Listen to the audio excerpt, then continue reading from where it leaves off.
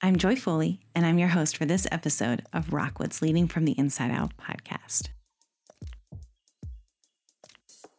The guest for this episode is Lillian Rivera. Lillian is the executive director of the Hetrick Martin Institute, New Jersey. She's a writer, advocate, youth ally, and a Latino lesbian wife and mother to 2 girls. With over a decade's worth of experience in youth development, she has facilitated workshops and trainings across the country on working with LGBTQ youth and was nominated for the Presidential Advisory Council on HIV/AIDS. She has written articles on her work and her life as a Latina lesbian mom for Huffington Post and Feminist Wire. She's an alum of the 2015 Fellowship for Racial and Gender Justice Leaders in the HIV/AIDS movement. Lily joined me via video chat, and I asked her 10 questions about her leadership.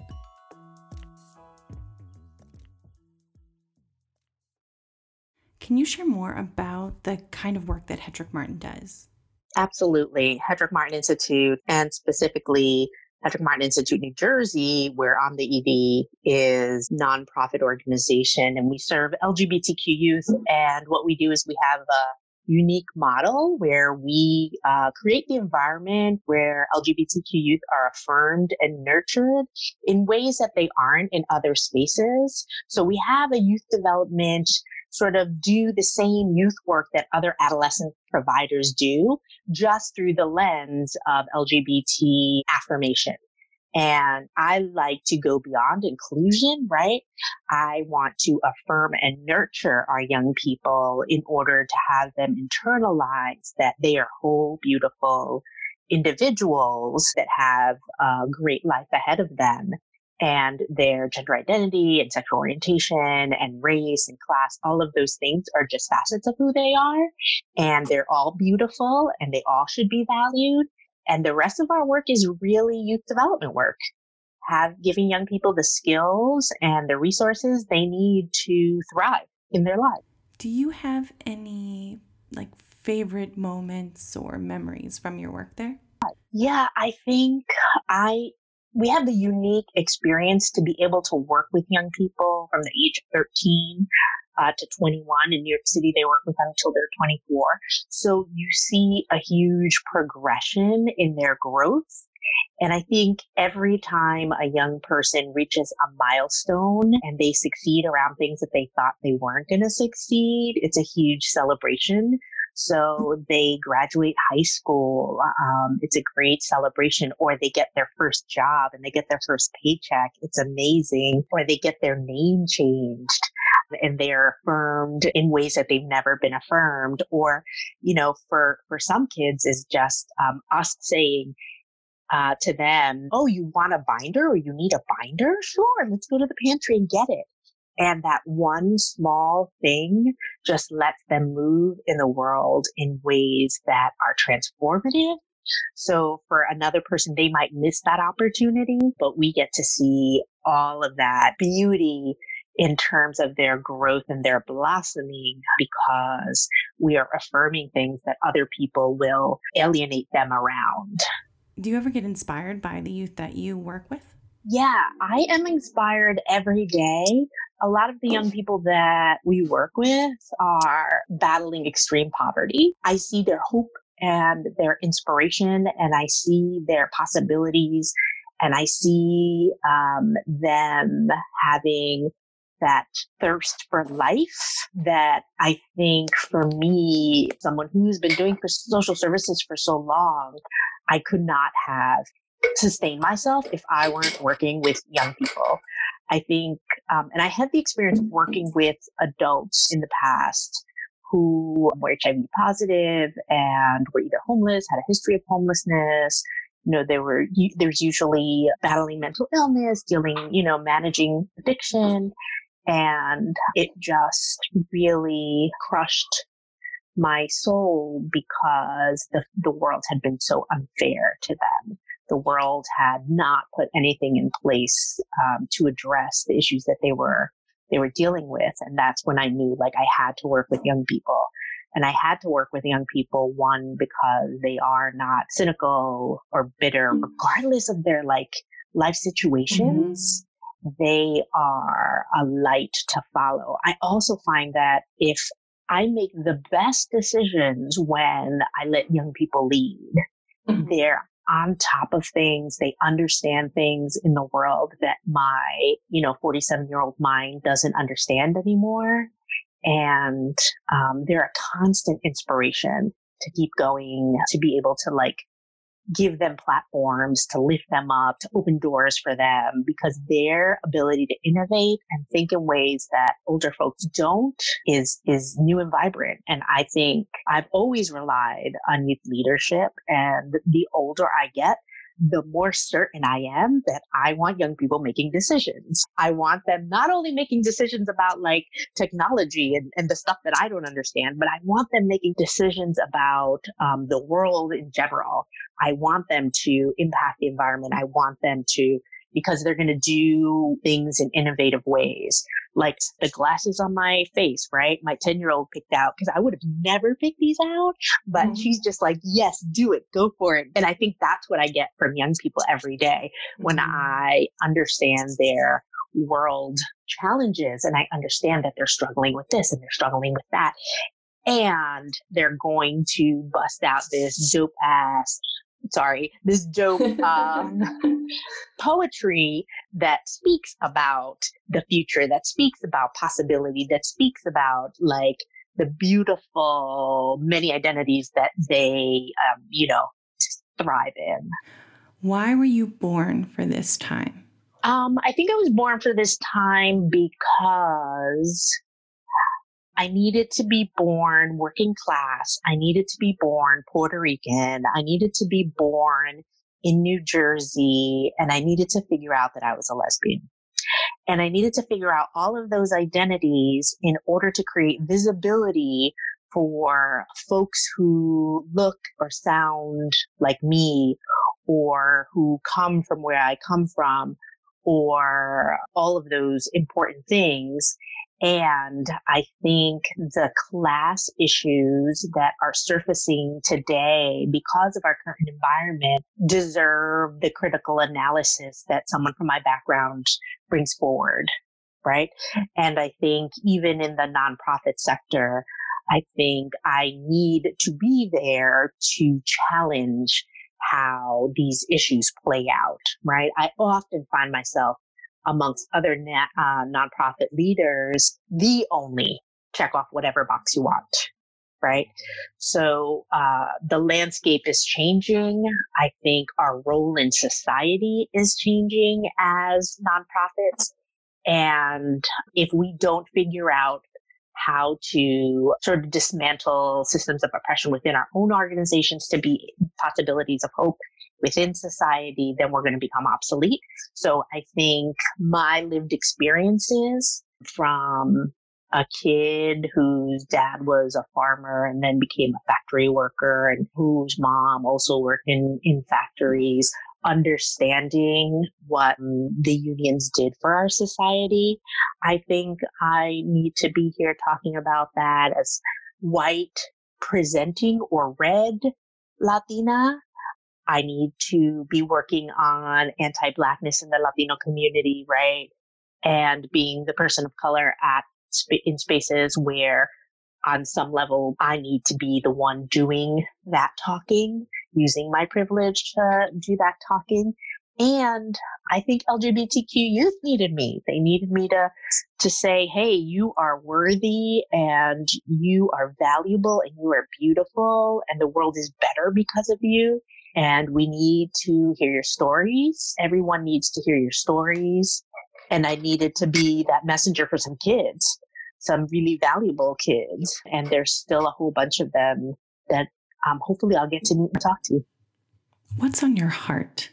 Yeah, I think what's on my heart today is, or at this time, staying hopeful and centered and in community.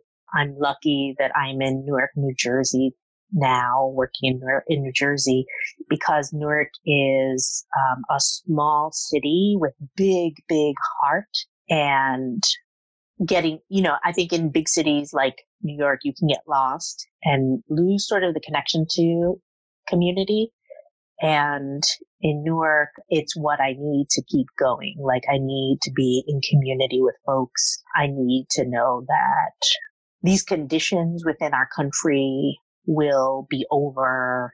I want to stay hopeful for the work and for my family, and just stay focused that this will end, this too shall pass, and we will be stronger for it, and our voices will be the loudest. Who is leading today that you'd love to work with? Well, anyone that I'd want to work with. I think I've gotten to the place where I'm feeling just a little insular, and I feel that because I need to take care of my community, right? I'm feeling like I need to work with Latinx folks, and I need to do that because the assault on us has been nonstop. When Mexicans are called rapists, you're calling me one as well. You're calling my children one as well, calling all of my family one as well. And I think I need to work with that community, and I need to be there for our folks. I think we don't have the national infrastructure to be able to say, hey, let's have this convening and do this as, Latinx folks. But I think some of us are working to do that and to stay connected and to take care of ourselves. And, I love hearing about what other leaders are doing in the Latino, Latina, Latinx community. I love hearing what Alexandria Ocasio-Cortez is doing, because I think she gives me hope and possibility, because she's in there fighting our fight.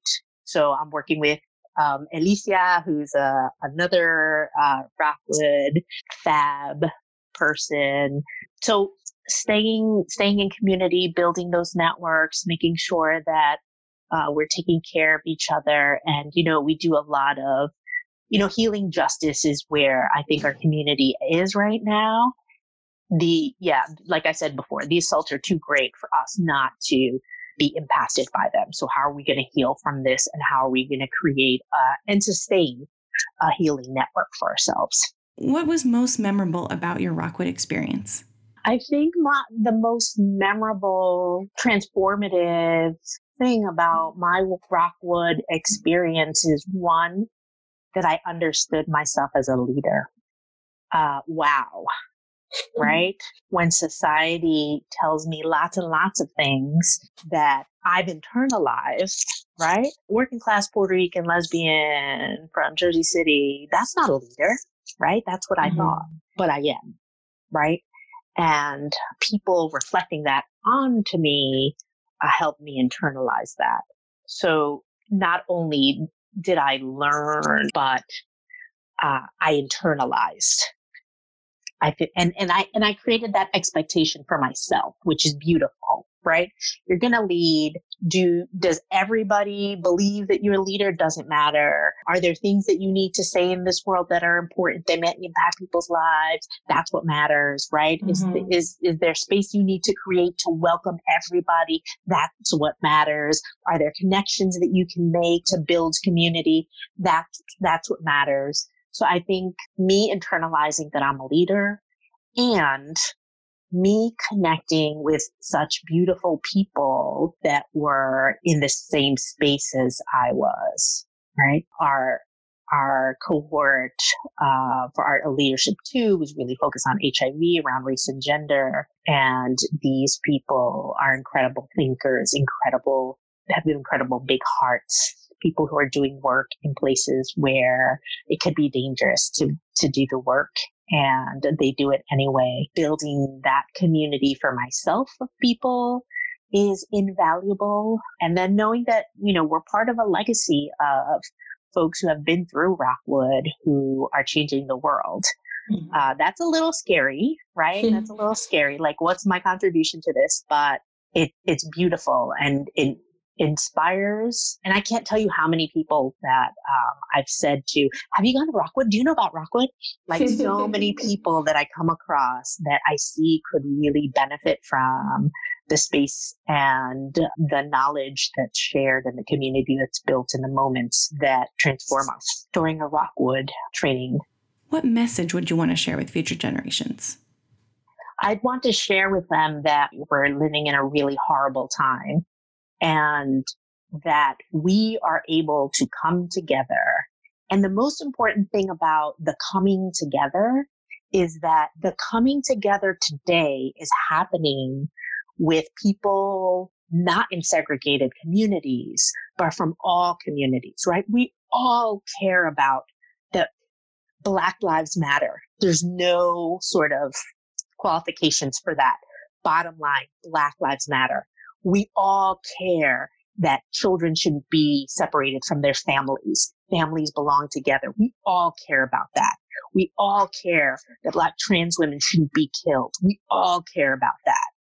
And we're coming together across class, across race, across sexual orientation and gender identity. And we're coming together. This horrible time has taught us how to come together, build community, take care of ourselves, and really strive towards that nation that we know we could have.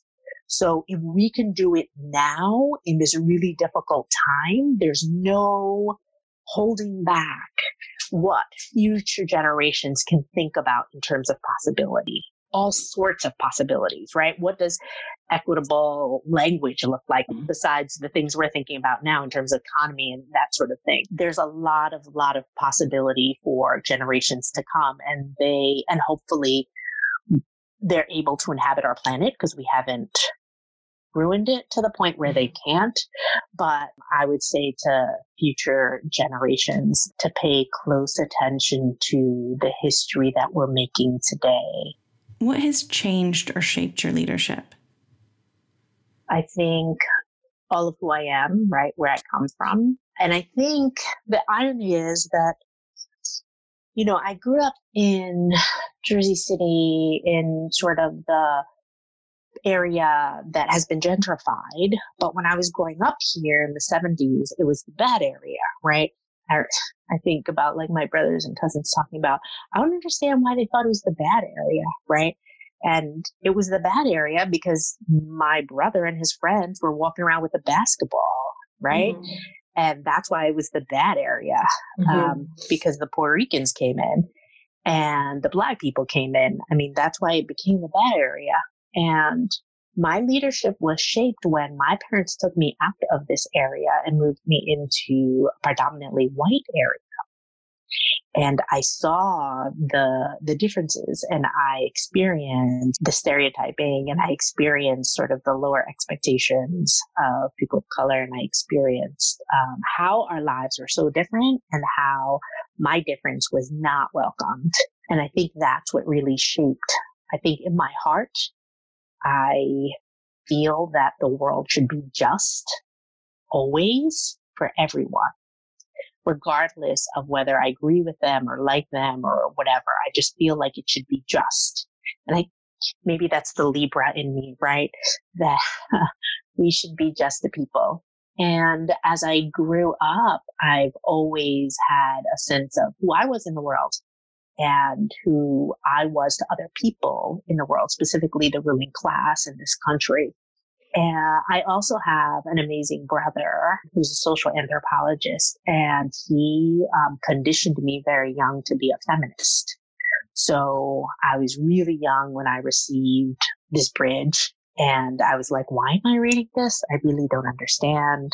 So he really worked to make sure that I knew my foremothers, that I knew the women who were paving the path for me, and having sort of the chutzpah to be able to say, hey, this is wrong, or we have to change this in order to make space for people. And I think the most recent sort of impact on my leadership is becoming a parent.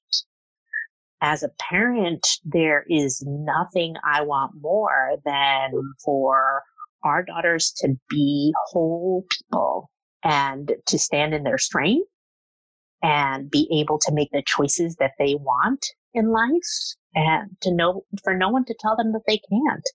And I want that for their friends as well, because they should have that as well, all of their friends.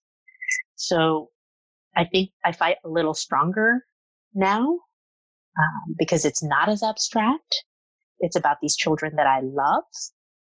And I'm going to, call out or invite in whoever I need to make sure that children are okay in kindergarten being who they are. It's okay for this boy to wear the pink skirt. It's okay. Mm-hmm.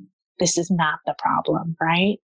The fact that the child may not have dinner at night, that's a problem, right?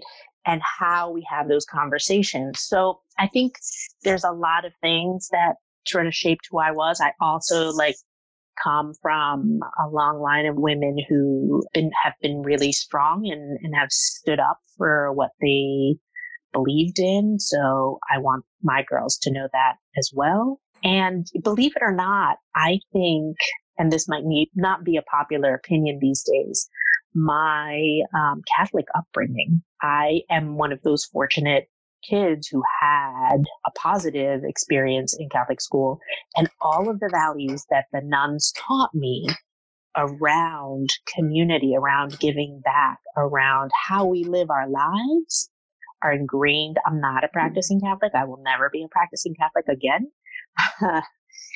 But those values are essential to the choices I make in life and the values that I won't compromise around, because I believe that people should be housed, and I believe that people should have access to healthcare, and I believe that people should have food, and I believe regardless of their contribution to our workforce, right?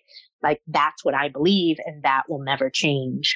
So I think there's a lot of things that have influenced my leadership. And I have to say also that the young people that I've worked for almost 17 years, they've not only, inspired me to be the best person I can be, they also taught me that, so I worked with a lot of ballroom children, and they taught me that the world is a runway, that we could choose to sort of sulk and hide away from the world, or we could pick up our chin and do a fierce runway anywhere in the world and be okay and be celebrated.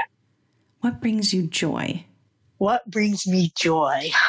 My children, definitely. My family definitely brings me joy. If I could be with them 24/7, I would be with them. They make me laugh. They make me I feel safety with them, right? My entire family, I feel safe. I love that our youngest is a defiant little thing. I love that our oldest constantly sings musical theater. I love who they are as people. I love that I can argue about politics with my brother. I love that, my wife is just part of who I am, in my heart. She's just the rock in our family. I love that, my other brother plays the congas and makes me laugh till I can't breathe anymore. I love and get so much joy by being with my family. I also get a lot of joy by writing. Writing brings me a lot of joy to write my stories and get them out there and have people, wonder about where does this stuff come from? How is this possible? It's possible because I exist, right? So I think that brings me great joy. Playing video games brings me joy because it's a challenge and I love challenges.